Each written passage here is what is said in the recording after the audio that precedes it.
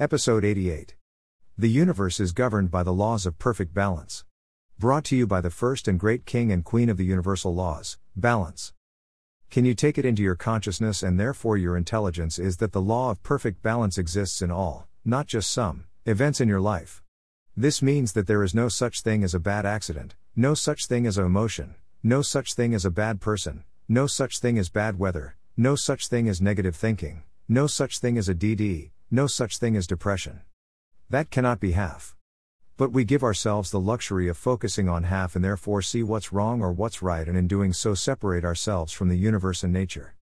All business decisions that are made from a half-baked perspective are wrong, but how can there be a wrong decision without a right, so they are wrong and right? A good day doesn't exist. A bad day, it doesn't exist. A negative event cannot exist.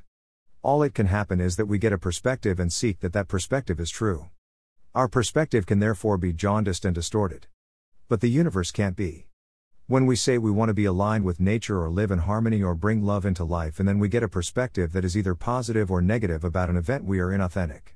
When we hold on to a perspective of imbalance for too long, that imbalance starts to play its own games with our body, and next thing you know, we will have that imbalance manifesting in nature's Bible, your body.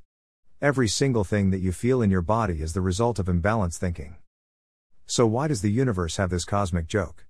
It sets up everything in perfect balance and then gives human beings the possibility to see imbalance and react to imbalance and try to face imbalance and deal with imbalance in therapy, and then go to work and try to make imbalance at work work. What sort of a joke has been played on us? Well, the answer to this question is called free will. Free will is what we fight for, free will is what we argue to have, free will is why we distort the parenting of our children, free will is why we study at uni, free will is why we make money, free will is why we choose a particular car, free will is our obsession. If there is one thing at the core of all human struggles, it's free will. But it's not free will to align with the universe, it's free will to think and do what we want regardless. In the workshop environment, in one of the exercises we have time and the luxury to do, I ask people to design a world from grassroots that includes human beings. There is only one single rule on which they need to design this world, and that is that the human being is seeking to return from whence it came. Put in other language, the human being wants to know about itself. Put even clearer, if it came from God, then it wants to know all about God. If it came from star stuff, then it wants to know and return to star stuff. Designing a world where people want to buy cars and grow carrots and drink beers and have sex so that they can have more of themselves, so they can learn about themselves, is quite an easy task, but putting in the variable that the human being will be free to do whatever it was, but underneath that freedom there is a secret search for the soul. When all this happens and people deliver their presentations in their groups as to how they would design the world, it turns out they will design it exactly how it is now. They would give people free will to do whatever they choose, and whenever they chose unwisely, they would get their fingers burnt. Whenever they chose wisely, they would get rewarded. Rewarded doesn't necessarily mean they would get a lollipop. Rewarded might mean they lived another day. It is amazing to see that the drive for a human being to search for what is nature's and the universe's purpose, and that is to recycle all that is in matter and return it back to thought and then recycle it again, is fundamental on the idea that we have free will and can be stupid and go off on tangents and worry about stuff, or we can line up with the universe, evolve, and therefore live another day. I can testify to this over the last 5 days of my own life where we have moved house. The amount of shit we had to unpack and pack and accumulate it and then store and then find things to store it in and then move it and then pay packers to move it just shows how free will and the sense of creating an identity in space has become such an intrinsic and invisible part of being us that it was a nightmare from time to time just trying to sort out what to do with all the thousands of dollars of stuff that we have that we don't need. And all this after decluttering. I own Office Desk is a testimony to this. I have microphones left, right, and center, 3 computers, an iPad, the latest mobile phone, and the list goes on. And what do I need? I need to communicate. I need an open heart. I need to share the truth of the universal laws for those who are ready. Sometimes we are distracted by our perspectives and we forget the real mission of life, and that is, as nature intended, to explore and wonder about being a human being, by understanding the universe and therefore ourselves, through the process of living every single day of our lives in a form of mobile meditation. You listen to this blog and you read this material, and yet we are all still clumsy when it comes to emotion. The fact is, we are always learning. And while we learn, which means in the universal language of existence, see the perfect balance, we are evolving and growing, and therefore the supply chain of energy that we need to take another magnificent breath on this, the most amazing planet in this most astonishing universe, is available to us. But when we start being mean to each other, we start being distracted by the floss of emotion. When we start trying to get it right instead of get it and learn, we are heading in the wrong direction. But you have, unlike the rest of the planet, a gift. Firstly, by putting your hand up to be coached in the universal laws, and their application to business of life, you've been given a blessing of self-awareness that 6.9 billion people have, but don't realize it. You have also the ability to see the difference between an obsession with free will and divine will. At one point in your life you will come to the conclusion that if you follow the universal laws and apply them to every disruption and dysfunction you have in your daily life, they are one and the same. But when free will is separated from divine will, there is always a collision, and do you know which one will win? If you know which one will win, whether divine will or free will win, you are unique. Because most people think that free will win over the universal laws of nature. I'm now nearly 45 years in the business of human development at the most diverse spectrum of the human condition imaginable, all the way from socioeconomic poverty, disenfranchised First Nation people, youth at risk, corporate tycoons, business managers, parents, community leaders, and artists and entertainers. I have no idea of the number of people that I have had the opportunity to talk to about the difference between human will and the universal laws. What I have been gifted to experience is the cost of trying to do success misaligned with the universal laws. I have seen people get extremely angry at their own children, almost to the point of hate. I have seen people tear at each other's throat physically because they say they love each other. I've seen people so corrupted in business that they wouldn't know a balance sheet if they fell over one, and I've seen the cost.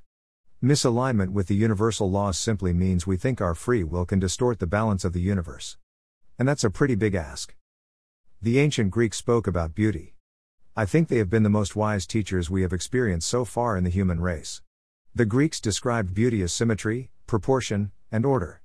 And there is something so amazing about this awareness. Symmetry, proportion, and order are balanced metric in anything you see or feel. And so when a person speaks to you and there is symmetry, proportion, and order in their conversation, you think it is beautiful and you feel that beauty, and that beauty you feel is another language inspiration or another language love. But you could also call it wisdom. Symmetry, proportion, and order is what we call beautiful when we see a person in their body shape, or their face. Symmetry, proportionate, and order is what we see in architecture when we say it's a magnificent building, and you can see those all the way back to ancient times and even in a bridge currently being built. Symmetry, proportion, and order attracts us to brands. Symmetry, proportion, and order is so vital in the logo. And symmetry, proportion, and order, which is what the Greeks called beauty, is, in today's language, perfect balance. As much as our ancestors over the last 50 years have been entangled up in the hype and rhetoric of emotional high and low, such as motivational speakers and aggressive coaching, we are now in an era where this sort of hyped up pleasure hunting is no longer seen as an adventure of free will but a loss of opportunity for life. We are seeing the cost of addiction and cost to individuals who are obsessed with this free will upper being supported by the pharmaceutical industry with medication. We are seeing the cost of addictions to free will in trying to fight against symmetry, proportion, and order, perfect balance. So the next time you think it's time to pick a fight, the next time you think it's time to be sad, the next time you think it's time to get an upper and drink more than normal, the next time you are worried about whether your steak is organic and hand-fed, think to yourself, am I thinking about priorities? Think to yourself, am I taking this all too seriously? Have I lost my perspective? Is this symmetry, proportion, and order in this environment? Am I thinking universally, or am I thinking locally, obsessed with myself, or obsessed with alignment with perfect balance? One of the things we discovered from moving house is the layout of furniture either tunes into this symmetry, proportion, and order, or it tunes into the effective use of a piece of furniture. We have moved things around and around looking for the most practical or the most attractive layout, but the one thing I know is that we will not stop doing that until we find what feels and looks, symmetry, proportion, and order, what feels to the heart beautiful. We are aware of the importance of this aspect of our environment, and we will continue to move things around millimeter by millimeter, or even throw things out on the street until such time as we feel it. This obsession with beauty is also witnessed in the way we are putting toys in cupboards and choosing bed covers for children. We don't care what people think, we care that symmetry, proportion, and order in the environment defines us internally as well. It is not just about seeing beauty in your partner but seeing beauty in the environment in which you are with your partner indoors. We are doing all we can to bring the outdoors indoors. We are moving furniture, we are selling things, and we are rearranging things, and will continue to do so until it just sits in place. I also have a close friend who is very, very good at this sort of thing, being able to just put things in the perfect place so there is a balance in the room. Our bed is currently facing with the head of the bed toward the west, and we know, and you do too, that we will sleep in the deepest possible way with the head of the bed facing towards the east.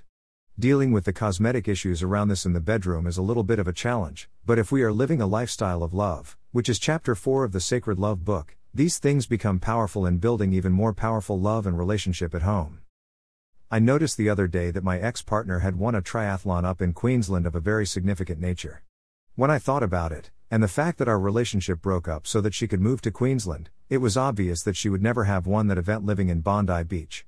Sometimes you just have to let go of things that you think are fixed in order to cause the things that you want. There was never a question that she wanted to be on the world stage in triathlon. And now with this victory in Queensland and a 12th place in the World Champs in the US last week, her move to another city and another relationship is vindicated and the work we put in while she was here given a new trajectory. None of this would have happened if she had have stayed in a relationship with me in Bondi, and we knew that about 2 years before it came to the time. Letting go the past is being grateful for the past.